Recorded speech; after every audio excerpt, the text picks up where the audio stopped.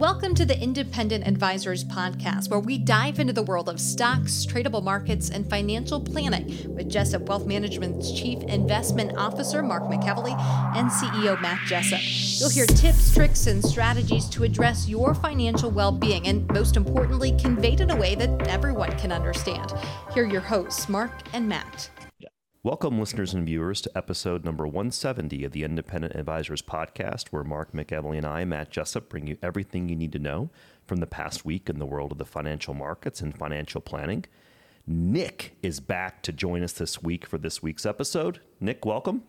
Good to be here. I'm back off the bench. I love it. The sixth man. And he's ready. Sixth man of the year, baby. I'm ready. So I'm going to kick it over to you, actually, and you want to start with pricing? Yep. And as listeners know, we always start by running through some pricing on the indices from a month-to-date and a year-to-date point of view. So I'll give a broad overview on what the month-to-date is. It's looking pretty good. We're up about 5 to 6%, and then still on the year-to-date, we're down in the 20 to 28%. So from the top, the S&P 500 month-to-date, we're up 5.5%. Year-to-date, we're down 20.6%. The Dow Jones Industrial Average up 5.4% month-to-date, down 16.7% year-to-date. The NASDAQ Composite Index is up 5.4% month-to-date and down 28.7% year-to-date. The IWM iShares Russell 2000 ETF is up 5.9% month-to-date, down 21.5% year-to-date. And the Vanguard FTSE All-World ex-US ETF is up 4.8% year-to-date and down 24.1% 4.8% month-to-date, 24.1% down year-to-date. It's been 3 trading days this quarter. 3 trading days. And we're going to get into that for listeners because I'm sure people are kind of anxious to hear our thoughts on that. Okay. The Treasury rates, the 3-month is sitting at 3.46. The 2-year Treasury rate is sitting at 4.15. And the 10-year is at 3.76%. So very interesting week. So we'll get right into the big headlines and current events. And I think we should just start with, why has the market just ripped higher? And I think, ripped is appropriate in 3 days. Ripped is appropriate. For almost 6% average move. Yeah, when you see that kind of move. And I'm going to toss a couple things out there, but, jump in as you see appropriate. One thing that's interesting to me is that the economic data that's come in it's been soft or steady. There's been nothing that's been a huge jump.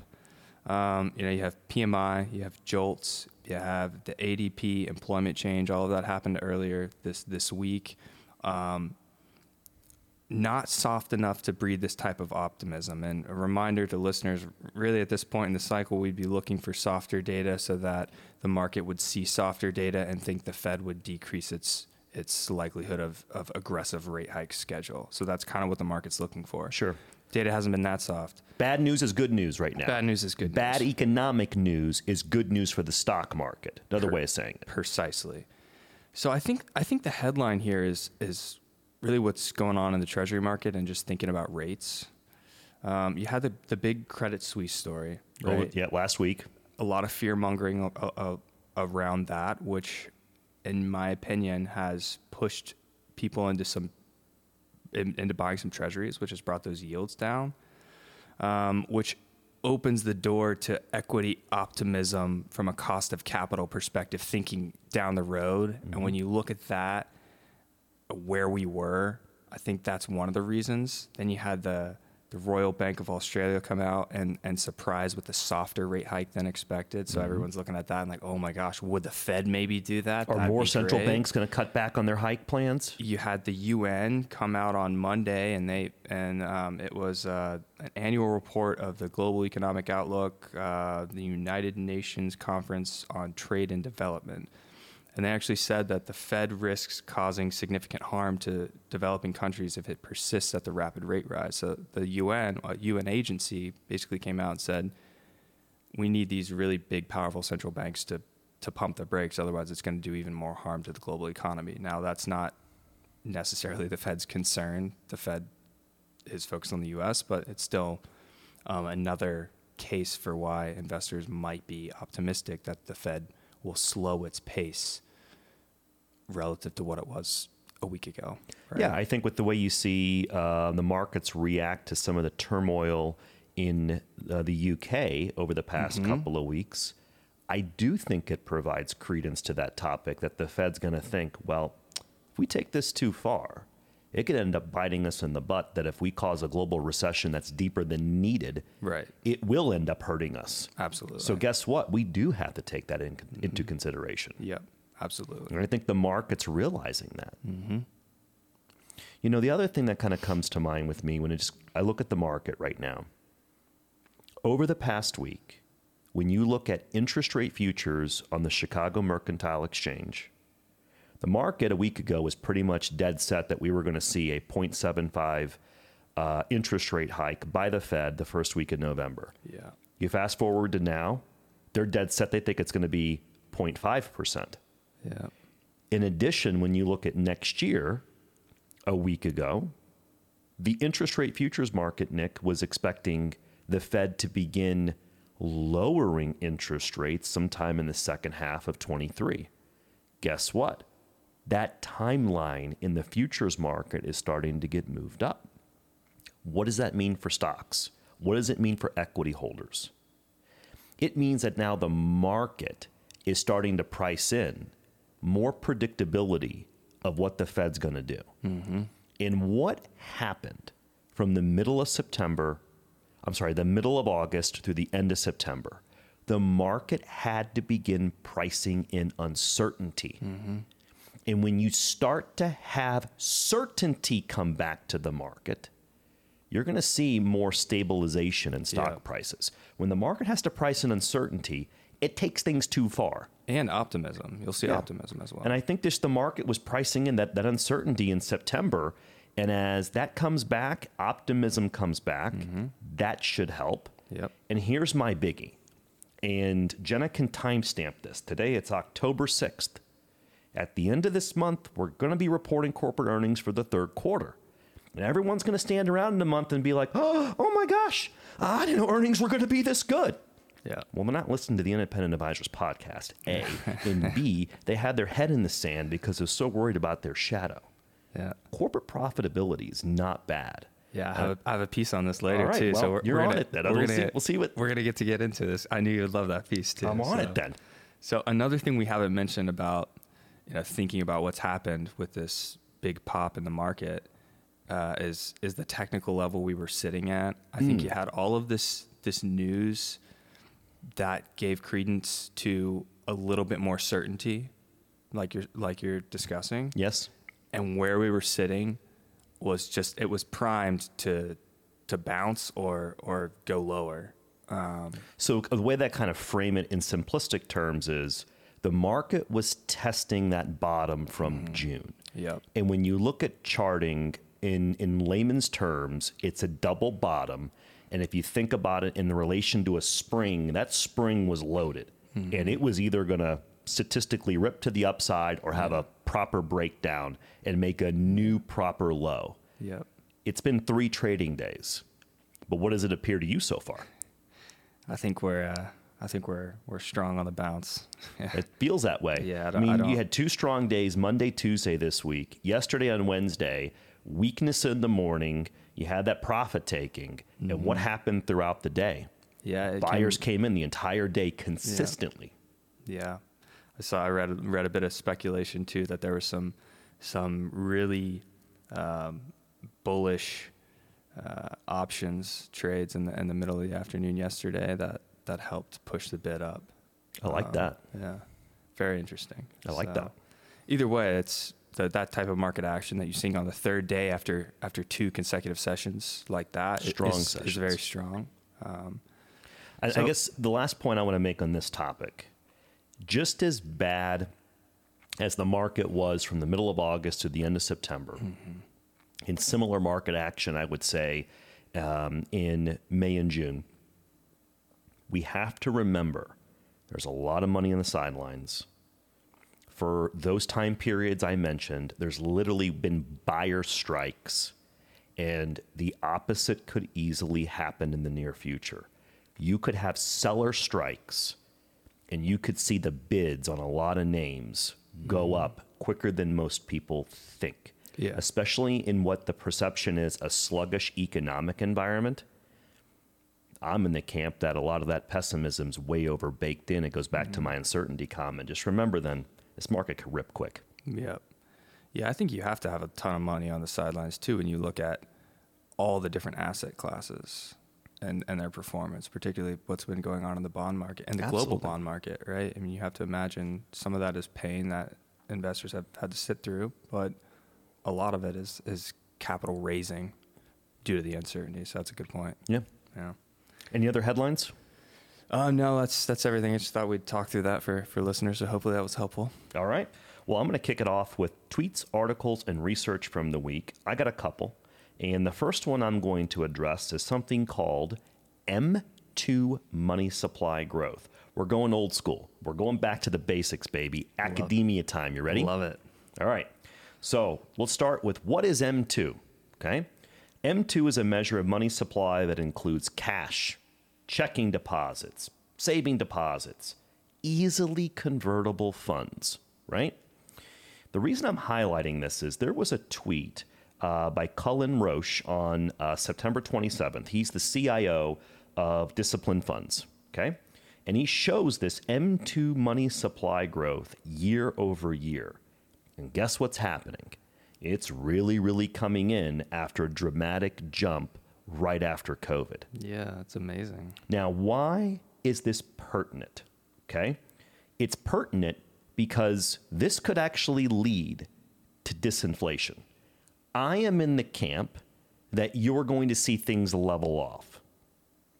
If we actually see disinflation, could you imagine what that means for the Fed and what it could mean for stocks? That's not in my base case. But this is the quote that Cullen had. M2 money supply growth absolutely melting, down to 3.1% year over year. This data is very likely going to go negative in Q1 of 2023. Increasingly likely that deflation becomes the narrative in 2023. Disinflation is an absolute certainty, end quote. Now, that's an aggressive statement. It's a pretty juicy take. It's a hot. Would you consider that a hot take? I would consider that a hot take with where we are. Okay. And I mean, I like it. So here's my point. My base case is you have kind of prices level off. I'm not looking for a retraction. Prices going back to pre-COVID. This gentleman, this CIO of Discipline Funds, is insinuating based upon the data, in his opinion, that there's a likelihood you could actually see prices retrace. That's the definition of what they're mentioning of disinflation. Disinflation, yeah.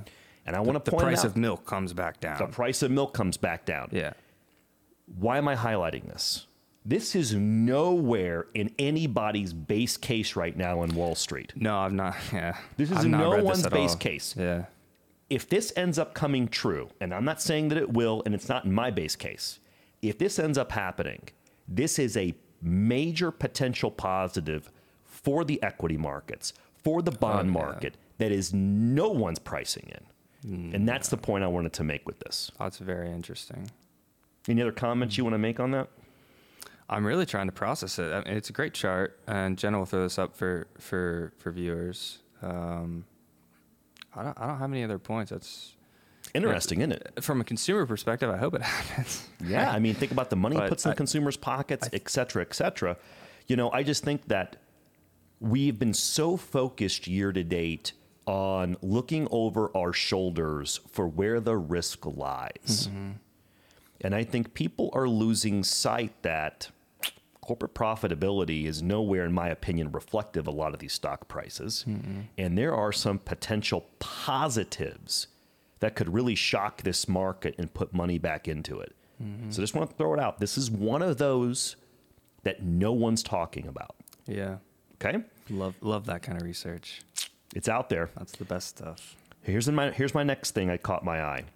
An extreme oversold indicator. Now, It's a tweet by our friend Charlie Bolello on September 26th. Big fans. Big fans of Charlie.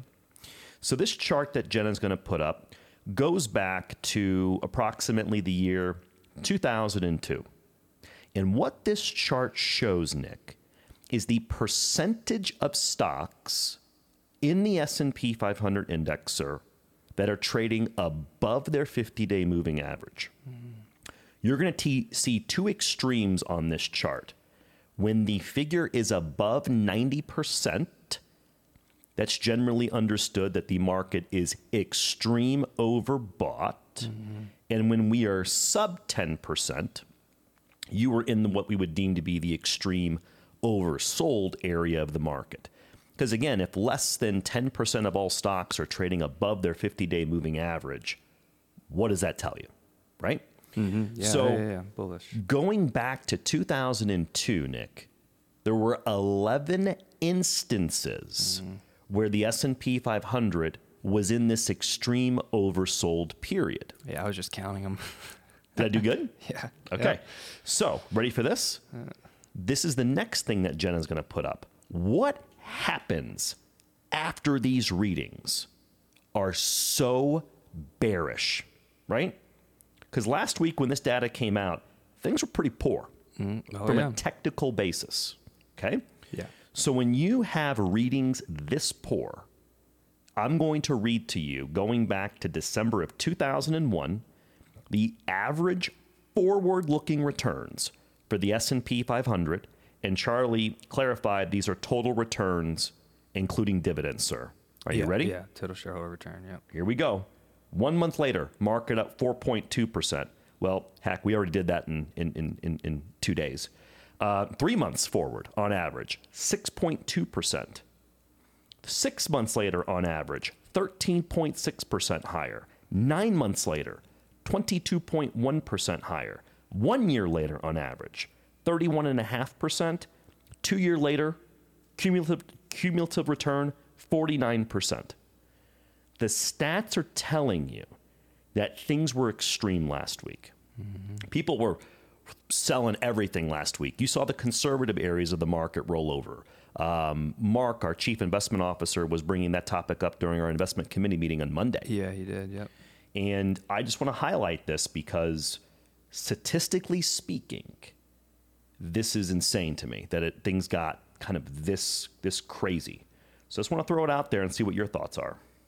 Yeah, I think this is our podcast is going to be well themed today, because I think this, when you look at this chart and you think about some of these oversold conditions and what we talked about at the beginning of the podcast, it makes sense. You know, this is another form of that the strong technicals that we were speaking about. Yep. It's not only just at the charting level. I mean, there's all different types of technical levels you can look at. This is one of them. And you can see when you look at this chart, the percentage of stocks above the 50-day moving average, you can see how bouncing back and forth it is. It's not a pretty chart, right? You really have to focus on where those extreme conditions are. That's right. So it kind of makes sense that chart will be ugly because of the way the markets move. The markets aren't this beautiful linear, trajectory. If they were, you wouldn't get the returns you get. Exactly. It's not, as we all know, it's not smooth and it's not always easy. So this is a perfect example of some of those technicals that we were talking about. Yeah, and putting some really good statistics behind it, right? Absolutely. Yeah. So my last piece before I turn it over to you, Nick, is I ran across a chart of CEO confidence, and this is from the Conference Board and Goldman Sachs just about a week ago. But I got to give credit to the trader that I follow. He has quite the handle, a Twitter handle. You ready for this? Yeah. I've referenced this before. This is Wall Street Jesus. That's what he considers himself. Yeah, I follow him as well. And he's got 20, 30, 40,000 followers. And he posts some pretty good content. Yeah, he does. So this chart that this trader posted is CEO confidence going back to the 70s. And what you're going to find is this is just now the 6th time that CEO confidence has been this poor since the mid-70s. Doesn't happen this often when pessimism is high. And you want to guess what my argument is to this chart? Yeah. What is it? If pessimism can be this bad and corporate earnings are literally hanging in there, what's going to happen when this stuff changes and CEO confidence starts to recover? What do you think is going to happen to stock earnings in general at that point? Yeah. The contrarian part of me is like, if corporate earnings can hang in there in light of CEO confidence literally being at decades lows, that's a good contrarian indicator for me. Yeah, absolutely. That's the way that I interpret this data. Yeah. Yeah, when I see these charts, I always want to see the raw data behind it. Oh, I know you're the numbers guy. I know you want to see it. I'm just always curious, right? Because they're typically based on surveys, and they'll send them out to, I mean, oftentimes trillions of dollars worth of investing. Like the BOFA fund manager survey is a fantastic survey. That's It a is great a fantastic survey, which is why people will follow it, because it gives a good pulse. I'm not as familiar with this one. This one's from Goldman Sachs, but it's just interesting to me because I know I can think of one stock off the top of my head that their CEO came out a couple weeks ago and said the opposite. He's like, I've never been more positive on the stock, which obviously is not the trend. Sure. You see a lot more earnings projections getting cut, but anyway, I digress. Yeah, and what I think you tend to see is the companies that have been run better, or maybe they're in advantageous sectors. They're optimistic, but then the others that are missing, it's an easy excuse to be like, oh, it's a macro environment. That's why I'm missing earnings. Yeah, it's the listener shouldn't take my one comment as me disagreeing with this chart. It's the generalization is that CEOs are increasingly pessimistic. Right. Yeah, absolutely. So just imagine when things recover. So I'll send it back to you, and we'll see what you got this week. Yeah, so I'm going to start over in Germany, talking about their stocks and bonds, and this is really just to give investors another perspective as to what's going on in the global economy and the global markets as well. So this is a tweet from Lisa Abramowitz on 10/4. She's a Bloomberg anchor. Bloomberg anchors, yeah, she's great. And it is it's a chart here that we'll throw up on the screen for you that shows year-over-year rolling returns for a 50-50 German 10-year government bond and equity portfolio, and just shows that it's not one of those beautiful charts, but focus on the bottom lines there where you draw down. And she says German bonds and stocks are posting their second worst collective performance since the hyperinflation of the 1920s. And she picked this up from Deutsche Bank's Jim Reed. And listen, I know investors might not be that interested in this piece. So why do I bring it up? I bring it up to point out how wild the bond market's been. Mark and I spent a lot of time in the last podcast talking about that. And then just to kind of show some of the volatility and the downside of multiple asset allocations, and all at once is pretty rare. And I'm not sure if that's at this point, hopefully we've communicated that well to listeners, but this is yet another example of how rare it is that we're seeing what we're seeing in the bond market and the equity market. It's been a tough year. Not only almost in all asset classes. For all asset classes, and not only in our markets, but in other big markets. It's well put. We kind of talked about, and this is in relational to the 60-40 conversation Mark and I have had in the past on the podcast, exactly. Right? That the average balanced, quote unquote, moderate risk portfolio of about 60% equities, 40% bonds. The stats I had went back to the 70s, and it was the worst time for a balanced portfolio since the 70s. Yeah. I like this because it kind of puts it on steroids and takes it back and puts it into context back to the 20s. Back to the 20s. Yeah. Right? Yeah. Now, the thing I'm excited about is I'm a contrarian guy, right? I like to do the opposite of what everyone else is doing a lot of times. And for me, this is telling me that statistically speaking, we're at a pretty good point. Yeah, Looking forward. Yeah, of course. You look 5, 6, 7 years down the road, and I said this last week too. You're probably going to have above average compared to historical returns. You're going to, In my view, that's a highly likelihood. I agree. Yeah, I agree. So that was my first one, a quick one for you, and this is the fun one. This is about S&P. It's going to get me going? This is going to get you going. You're going to love this. This is about S&P 500 earnings per share projections. This is a tweet from Aisha Tariq. She's a co-founder of TraderAid. She's spent 18 years in banking and macro research. There's a chart. I really love this chart. It's a great chart. And Aisha says the following: earnings estimates continue to remain too high for the S&P 500. We're looking at an impending earnings recession, and estimates need to come down. Now, she is clearly saying this from kind of a bearish perspective. That's at least how I'm reading it. Sure. I'm not saying that I'm bearish by any means. I think it's a great chart to point out what we've talked about in the past and what you've already talked about in the podcast here, which is when you look at this chart and you see where earnings estimates currently lie, it's not indicative of the price action that we've seen. That's right. She's right. Earnings estimates need to come down if all of this price action is I don't want to say accurate. That's the wrong word, but here's the way that I say it. One of two things have to happen. Either earnings need to come down to catch up to the falling stock prices, or stock prices have to rally to catch up with the earnings resiliency. Exactly. One of two things is going to happen. Exactly. And that's what this chart is in my opinion, showing. So my point with this is, when you look at S&P 500 earnings per share estimates, and you look at 2021, and I think by the time you get to December 31st of this year and you compare the year over year, I'm speculating to you, my opinion, the number's not going to be negative year over year. And look at the average stock price, what's happened year over year. There's a disconnection.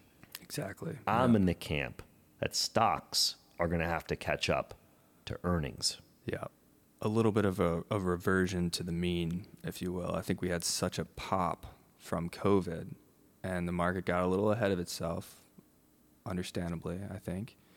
And now we've had this reversion back, and I think I fully expect to see some earnings revisions, and you're going to have some bad quarters from a number of companies. There'll be companies and sectors that get hit more than others in a sluggish economy. Exactly. And you're going to have some of that, a little bit more of a variable quarter. It's going to be a little bit spread out. But I think when you take all of that as a whole, I agree with you. I think it's going to be much stronger. It's going to be more similar to what this chart looks like. It might come down a little bit, but it's not going to come down like these green bars of past recessionary I do not think that'll be the case in my opinion. In which case, the market, like you're pointing out, has to kind of revert back to that mean, maybe in not such a volatile fashion that we saw in 2020, but along those lines. Yeah, I mean, if you start to see, at the end of this month, you start to see earnings data come in. I think the benchmark's pretty low for the third quarter. If you start to see some earnings data come in stronger than Wall Street's anticipating, not only are you going to have a seller strike, you're going to have some bids. There are going to be pretty nice bids in the market near the end of this month. So, my 2 cents, completely my opinion, at where we're at right now, I think there's more risk to the upside ripping than a complete breakdown in the market making a new low. My 2 cents. Yeah, I'm in the same camp. I think, between what we saw with this recent price action, that gives me a lot of confidence behind what you're saying. The technicals look great. This chart, the earnings projections, a lot of times if companies know that they're going to miss really bad, they get out in front of it. They pre-announce. Not seen a ton yet. I mean, it's still a little early, but we've seen a couple little pieces here and there, but it's not overwhelming.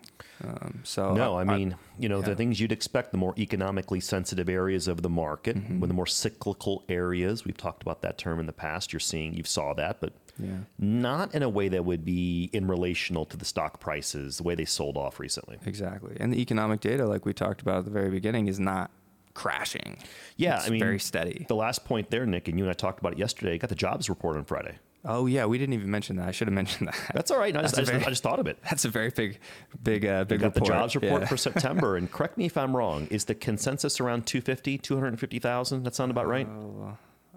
That sounds right, but I can pull it up. All right. Well, as Nick pulls this up, I will talk about why this is important for the market. Yeah, that's perfect. So the market looks very closely at the monthly employment data that the Bureau of Labor Statistics issues. And it is the government's view of the amount of job gains for the previous month. It also releases important data such as average hour worked in the month, average hourly earnings, gains or decreases. Yep. And what's been unique about this year is despite sluggishness in the economy, you haven't seen the normal negative job growth that would be associated with such a sluggish economy. Exactly. And the argument that I'm making is that for a couple of years in this post-COVID environment, companies were so lean on workers that even if things are slowing down and the economy is sluggish, I'd argue a lot of them are right-sized. And you're not going to see the normal layoff kind of routine that you would see in an economic slowdown. Yeah. So with that being said, what's the consensus for Friday? You're correct. The consensus is 250. So to throw it out there, based upon our conversation earlier, what happens, Nick, generally speaking, if that number comes in stronger? If in this market environment, we would actually want it to come in a little weaker. If it We comes would. in stronger, you're going to see a bid to the downside would be the safe bet. That's right. And so Safe the bet. reason the market would react that way is the market will start thinking, well, the Federal Reserve is probably going to have to They keep gotta- their foot in the pedal. Exactly. You know, if we got this economic strength and companies are still hiring, you know, we're going to have to try to cool this down. We might have to get a little more aggressive with our interest rate hikes. Right. That's the way the market is reacting to this data. Exactly. So if you're one who's bullish on equities, you want to see a headline number less than 250. Less than 250. That's what you want. That's what you want tomorrow. And this sounds bad to say from a humanitarian perspective, but you also want to see the unemployment rate tick up a little bit. You do. That's what the market wants to Now see. think of it this way. It should be no surprise if those two things happen. Why? The Fed's been consistently raising every 6 weeks for how many months? The Fed's trying to This get is that. what they're That's- attempting to do. You know, one thing I got like insane about in September is everyone's like, oh, the economic data is starting to come in soft. Well, what do you think's going to happen? Yeah. They're raising interest rates consistently every 6 weeks. It's also not been like crazy soft. I know. For the It's like- for the path, right? I Gee, mean, you gave the patient medicine. They're reacting to the medicine. I can't believe this is happening. yeah, exactly. Exactly. You kidding me? It's All a right. fantastic Sorry, point. I'm off my soapbox. No, Jenna's- I'm I'm not going to turn my head towards Jetta because she's probably already looking at me. So. I love it. So I have one other piece, and it's just a quick one. And this is really just an interesting fact on options. It's a tweet from, and I'm going to mess up this name, so apologies. She's a Wall Street reporter, Gunjan Banjari. I think that's pretty good. Close, maybe. Yep. She's a Wall Street Journal. Yeah, she's a writer. Financial services writer. And she picked up this piece of research from Goldman Sachs, and she says the following: in total, options tied to roughly 1.6 trillion of stock indexes and exchange traded funds change hand each day. Each day. And that's 8 times the 204 billion of individual stocks. And there's a chart here. And listen, I don't think this is going to be incredibly interesting to listeners, but it caught my eye. I'm just curious what you think. So I've seen a lot of pieces of research over the past couple of months as people have attempted to provide analogies to 07 through 09. They're trying to look for justifications that something is wrong with the global monetary system. And one of the pieces of data that I keep seeing inching up is if you look at the total dollar value of derivatives in general, it's at this ultra high point.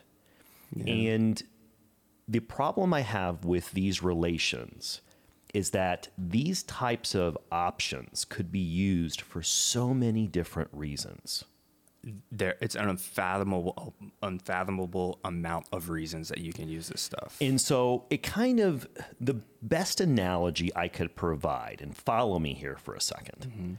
When you see insider stock selling, there could be a multitude of reasons as to why an insider of a company is selling their company stock. Yep. Right? And you're not going to know. You don't really know the reasons why. It could be that it's too much of their portfolio, their overall liquid net worth. They might still like the company. They could have a strategy with their advisor where they take it systematically cut down because their exposure to the company so much. It could be for vacation. Yeah, could be. A kid going to college. So there's only one reason someone buys their own company stock. Yep. They think it's going to move higher. But there's so many reasons as to why they could sell it. And I think what's happening is the liquidity and depth of these option markets on indices is becoming so deep and so liquid that I think now it's being used for a multitude of purposes for people to hedge. Yeah. That the days of sitting there and saying, well, this has become such a big thing that I think it's going to implode the monetary system. Anything's possible. I think that people are trying to justify now their viewpoints, and this is not applicable in the scenario. Yeah. That's my feelings. I have 2 points to respond to you, both in agreement. The first one is when people say that if you look at the overall volume and action in the derivatives market, that's indicative of some problem in the global monetary system. I actually fundamentally disagree with that because of the ease of access to the derivatives market relative to compared to 30 years ago, or even 20, 30 years ago. Yeah. Maybe even 5 years ago. I mean, you think about some of these newer platforms that you can just sign up on your phone and start trading. Options, futures, etc. Options, futures. And a lot of them, to make sense of this chart, a lot of them, you'll only be allowed to bet on options on ETFs because of a liquidity thing. Another point, the second point I have to make is trying to make sense of this chart. Why would people take more bets on ETFs than individual stocks? Hedging, as my guess as to what's behind a lot of this, and liquidity. If you're a big hedge fund and you're trying to hedge your position out there, and so you're going to go buy some puts, maybe you can just go buy put on a liquid ETF because you can get out of that position quicker, or maybe the pricing out there is better. Who knows? Exactly. But it also will provide you more protection. So maybe you can go out and buy a few put contracts to cover 30% of your portfolio instead of going out and buying 30 put contracts. I mean, there's a little bit of that I think going on as well. And to very simplistically put it in layman's terms, what's a very popular hedge fund strategy, and I'm going to pick on the technology sector. What a hedge fund might do is pick 10 names within the technology sector that they really think are going to outperform the index. Yeah. And then what they'll do is they'll put a corresponding trade on that just bets the technology sector is going to go down in general. Yep. And their goal is to derive the difference of return of those 10 companies they picked versus the index. And so you have all those different types of strategies where people, it might look as if they're over levered in one place, but they might own something that counterbalances it that's not in the same asset class. Yeah. i.e. this is a derivative.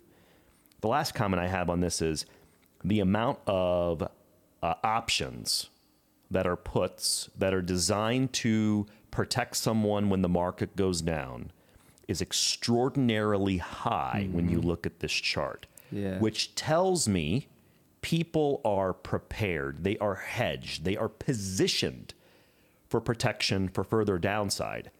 And when everyone is positioned a certain way, Nick, what tends to happen? The opposite. The opposite.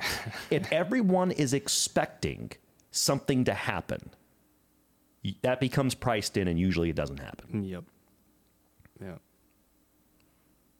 Very interesting. Love this. Yeah. Anything else you want to discuss before I go to the financial planning topic of the week? No, that was everything.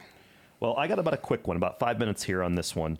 I want to bring up this week on our financial planning topic of the week, Nick, capital gains distributions from mutual funds. Okay? So what I'm going to do is I'm going to lay the land first with what is a capital gains distribution. Okay?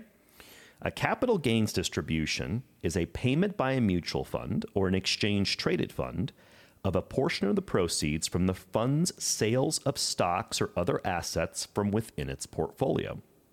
It is the investor's pro rata share of the proceeds from the fund's transactions.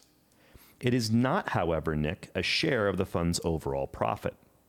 The fund may gain or lose money over the course of the year, and your balance will rise or fall accordingly. But if the fund gained from the sale of any of its stocks during the year, it will make capital gains distributions to its shareholders. Mm-hmm.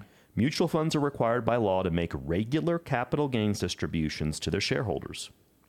The owners of mutual fund shares have the option to take the capital gains distribution in the form of immediate payments or to reinvest it in additional fund shares. Now, my second topic, tax considerations of capital gains distributions. Holders of mutual fund shares are required to pay taxes on capital gains distributions made by the funds they own, whether or not the money is reinvested into additional shares. There's an exception for municipal bond funds, which are tax exempt at the federal level and usually at the state level, depending upon the fund. The taxes are not due for that tax year if the investor owns the fund as part of an IRA, 401k, or another tax-deferred retirement plan. The taxes will be due when the funds are withdrawn after retirement. If the fund is not in a retirement plan, the taxes are due for the tax reporting period. So I'm done with my educational portion. Now I'm going to give you my editorial slant, baby. Ready for this, Nick? Yeah, I see a Barron's article coming up. I'm coming in hot. I love it. I'm coming in hot. I'm putting on my seatbelt. Okay. I'm highlighting this because Barron's had an article on September 21st that discusses the huge outflows in mutual funds this year, in which it could cause large, forced capital gains distributions from funds that are proportionally spreading that among all shareholders, no matter how long they've been a shareholder, Nick. Why? Funds must sell stocks to meet redemptions. That causes them to realize gains. Yeah. You might be a newer investor in a fund and be left holding the bag on a large embedded tax gain on a fund. This is one of the negatives, especially for mutual funds, that should be known to investors who invest in them in after-tax accounts. And what's about to happen over the next couple of months, because most funds issue these long-term and short-term capital gains in the fourth quarter, primarily in October and November. So I want to point this out because let's say that you wanted to get back into the market and you did some research and you were going to pick XYZ mutual fund and you're about to drop that ticket. You start to see the market coming back. It's an after-tax brokerage account. I'm going to pop 50 grand into that XYZ fund. 6 weeks later, you might get a capital gains distribution. So what my words of wisdom is, do some research and see what their estimated capital gains, you can call that fund provider, that custodian, that sponsor, they can give you an estimate. And they'll also give you the date that if you buy a fund after a certain date that you're not subjected to those capital gains. We're kind of at this period where I want to present people caution right now. Yeah, that makes a lot of sense. Makes sense? Yeah. Anything you want to add to that? I just have a question for you. Yeah. Sorry if I'm going to catch you off guard on this, but I'm going to do it anyway. Coming hot. Would something like this be significant enough for you to, if a investor was dead set on not owning an individual stock or an individual bond, they say, listen, I want just a product that's diversified in and of itself. Yes. Is something like this significant enough in a taxable account where you would say, hey, I know you really like your mutual funds, maybe consider an ETF that's a similar type of ETF? My response would be either consider a fund that might be newer with a similar strategy. Consider a mutual fund or ETF that doesn't have those embedded tax gains. So the risk of this, in my opinion, are the very large, long-dated mutual funds. And I'm going to throw out an example, and this is not a recommendation for or against this name, but a name like Fidelity Contra or Fidelity Magellan, funds that have been around for decades on end, and they might have owned Apple for 20 years, and they got forced redemptions this year. And guess what? They had to trim some of that Apple that they bought 15 years ago. Yeah. And you just become a shareholder, Nick, in October, and then you get slated with someone else's tax bill. So I throw this out there because you just want to maybe do a little bit of homework that if you're going to be buying some of this stuff here coming up, there are some cutoffs that you might want to wait for if you really want that fund, or you might want to consider a like fund. Again, this is not recommendations for or against. You take Contra as an example. Bill Danoff runs a sister fund called New Insights. Yeah, it's pretty much the same strategy. Yeah. So like there's things like that you could do. Or they'll have newer funds that literally mimic another fund. They do. And if you're so there's a lot of things you can do. You know, maybe instead of buying the S&P 500 index that's sponsored by XYZ popular fund company, you go with maybe a newer one that doesn't have those large embedded gains. Yeah, a newer ETF. Newly issued. Yeah, that's just things to keep in mind. If it's a retirement account, doesn't matter, right? Well, that's kind of why I was bringing up the ETF thing, because if you just want to get exposure to the market and you're looking at a mutual fund like an S&P 500, and you're saying, okay, like a Danoff or something like that, a lot of people like those because of the track record, because you know that they're a great manager. Yes. But it's to your point, like maybe you pick something that's newer, but then it's like, well, I don't know this manager as well, or something like that. But would it ever shift you into thinking, well, maybe I just go buy and SPY? Yeah, SPY. Yeah. And again, these are not recommendations for or against these names. We're giving you examples of this. And it's just a consideration that I think a lot of people glaze over. And the Barron's article reminded me of it. This also happened pretty dramatically in 08 and 09. Oh, yeah. This happened dramatically in 01, 02 after the tech bubble. Lots of redemptions. You know, back in the tech bubble, people were, buying things like the Mundernet Fund, which was the hot internet fund at the time. And they were trying to pick that thing off the bottom. Well, they had so many redemptions that year, so much in large embedded gains, that these newer shareholders got caught holding the bag on the tax liability in these after-tax accounts. I just want to throw it out there that it's something that's not talked about as much these days. That's important. It's interesting. This is another reason why I like investing in individual securities. Yeah. You don't have to worry about it. Yeah. All right, so that is my financial planning topic of the week. Nick, before we round out on podcast number 170 of the Independent Advisors, do you want to sign off with any words of wisdom? Anything you want to talk about football this weekend? Anything you got for me? I don't have anything for listeners. This has been fun. All right. We'll be back next week with another episode of the Independent Advisors podcast. Next week's episode will be number 171. And we will see you then. Have a great weekend. Thank you for listening to the Independent Advisors podcast. If you're interested in hearing more, hit the subscribe button so you can be notified every time a new episode gets released. Feel free to share with friends, family, and follow us on Twitter at Jessup Wealth, Facebook, and LinkedIn. Mark and Matt will continue to share beneficial information on these social media sites. Also, check out the podcast tab on their website. That's www.jessupwealthmanagement.com. There you'll find links to every episode of the Independent Advisors. Have questions or topics you want to discuss on the show? Message us on Twitter, LinkedIn, or send an email with the words questions and topics in the subject line to inquiries@jessupwealthmanagement.com. We'll talk about it right here on the podcast. Certain sections of this commentary may contain forward-looking statements based on reasonable expectations, estimates, projections, and assumptions. Forward-looking statements are not guarantees of future performance and involve certain risks and uncertainties which are difficult to predict. All indices are unmanaged and are not available for direct investment by the public. Past performance is not indicative of future results. This podcast is provided for general informational purposes only and does not constitute either tax, legal, or financial advice. Although we do go to great lengths to make sure our information is accurate and useful, we recommend you consult a tax preparer, professional tax advisor, financial advisor, or lawyer regarding your specific circumstances. Investing involves risk, including the loss of principal. No strategy can guarantee any objective or goal will be achieved. Advisory services offered through Commonwealth Financial Network, a registered investment advisor.